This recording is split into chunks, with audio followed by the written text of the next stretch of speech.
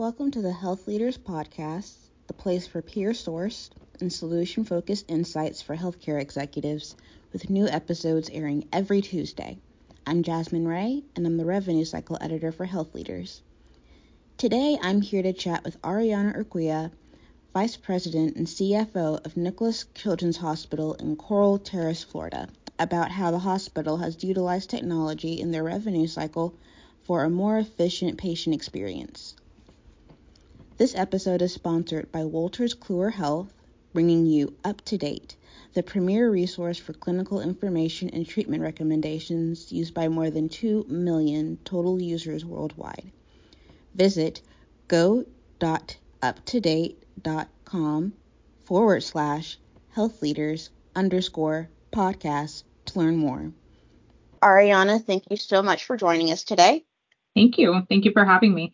I'd really just like to discuss how in your organization you all have managed to embrace technological solutions and AI solutions in your revenue cycle. So if you could give us a little bit of information about you and let us know how you all have embraced technology. Arianna Urquia here, serve as the Vice President and CFO for Nicklaus Children's Hospital. We are one of 4 freestanding children's hospitals in the state of Florida with 309 licensed beds.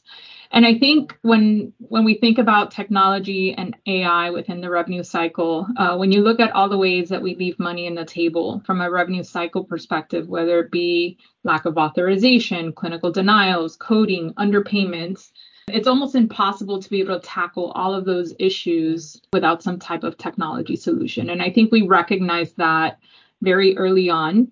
Back when I joined in the latter part of 2019, we recognized that we were just leaving a lot of money on the table from all of these different areas. So in 2020, we partnered with a revenue cycle company to be able to leverage a lot of the technology that perhaps as a freestanding children's hospital, we would not have been able to access as quickly as we wanted to. We currently partner with a revenue cycle firm to do all of our billing and collection work. And through that partnership, as I mentioned, we've been able to leverage and access a lot of the technology solutions that exist now today, some of the most innovative that are out there in the industry. I guess what I would say is the organization has definitely embraced it, has acknowledged that it plays a vital role within revenue cycle, and are looking for ways that we can leverage technology to support our efforts. With patient usage, how important is ease of use and accessibility? Because it is a children's hospital, so there are a lot of families in the fold. Yeah, that's a great question. And I think historically, when you think about the healthcare industry in general, we've traditionally developed workflows that meet our process requirements, right? So when you think about how patients interact with us from a revenue cycle perspective, you think about the registration process, the billing aspect, right? Understanding their benefits. And so if you take registration as an example, right, we need to collect demographic information, insurance information, et cetera. So historically, we've had patients arrive to the hospital for their appointments. We have them show up to a registration area, they queue up so that we can gather this information, and then they move on to their appointment. And then oftentimes when we introduced the concept of patient experience, we said, well, we have patients arriving to registration and they're waiting for a long time. And so how can we improve the efficiency of trying to gather this information so patients don't have to wait a long time? And so as we start evolving as an industry and you start thinking of patients as consumers of healthcare and start really thinking about how technology can help leverage this, we can continue to think about how we've always done things before and just layer technology on top of that to improve efficiency, or we can just look at it in a completely different way. And so one of the things that we've done here at Nicklaus is we've launched our digital front door, and that is developing tools that patients can use to register at home, right? If they can complete their demographic information, upload their insurance information, and we are doing all of that work behind the scenes prior to them arriving, then by the time the date of their appointment comes up, all they have to really do is just show up, get banded, and arrive to their appointment, right? And then it's really just recognizing that patients are also consumers of healthcare. And as we look at technology and how it continues to sort of embed itself in our daily lives, really meeting patients where they're at and providing different options for patients to do the things that we require of them to provide services, but in a mode that is most appropriate for them. So some individuals prefer to do all their work as much as they can on their phones online ahead of time.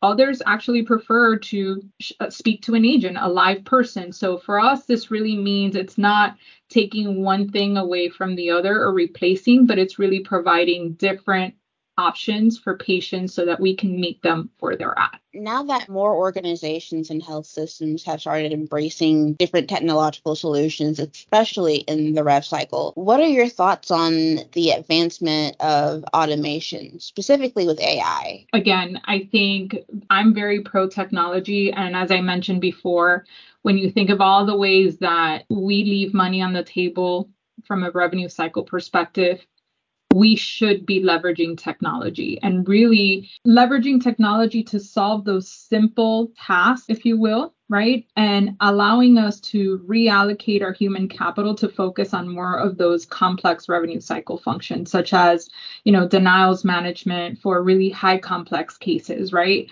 Whereas things like eligibility and authorizations, if we can leverage technology to sort of automate that, let's use technology to do that and not tie up our human capital, those sort of simpler tasks, and reallocate those to more complex situations. Because again, the issues from a revenue cycle perspective are significant. And to be able to tackle all of that with just human capital is just not feasible, right? So how do we divide and conquer? What is your right complement between technology and team members, right? So what is that right combination to help drive your initiatives? So what are some strategies that you've implemented within the hospital's revenue cycle that you've seen be successful? There's quite a few, right? I think one of them where we use or leverage AI, a couple that come to mind are our charge capture. For example, we have technology, again, through our revenue cycle partners,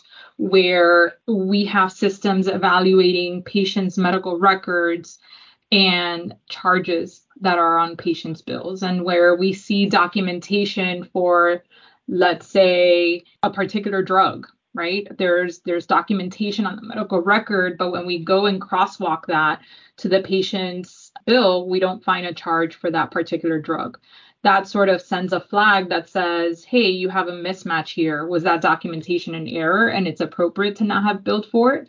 Or is it appropriate that it's in the medical record and then we're just missing to add a charge for that? So that's a great example of how we've leveraged technology, where in the past, what I recall is having a nurse auditor review record by record and do that same exercise, but manually, right? So this is one of those ways where leveraging technology can help automate that process in a more efficient way. Another one I can think of is our CDI program. We have CDI specialists reviewing cases to ensure appropriate documentation. We use tools to help prioritize which patient accounts we should be looking at, again, based on the documentation that exists in the medical record at a point in time, and other parameters to say, hey, you may want to take a look at this account first. I think there's higher opportunity here to review and ensure that we properly documented everything we needed to on this particular case. So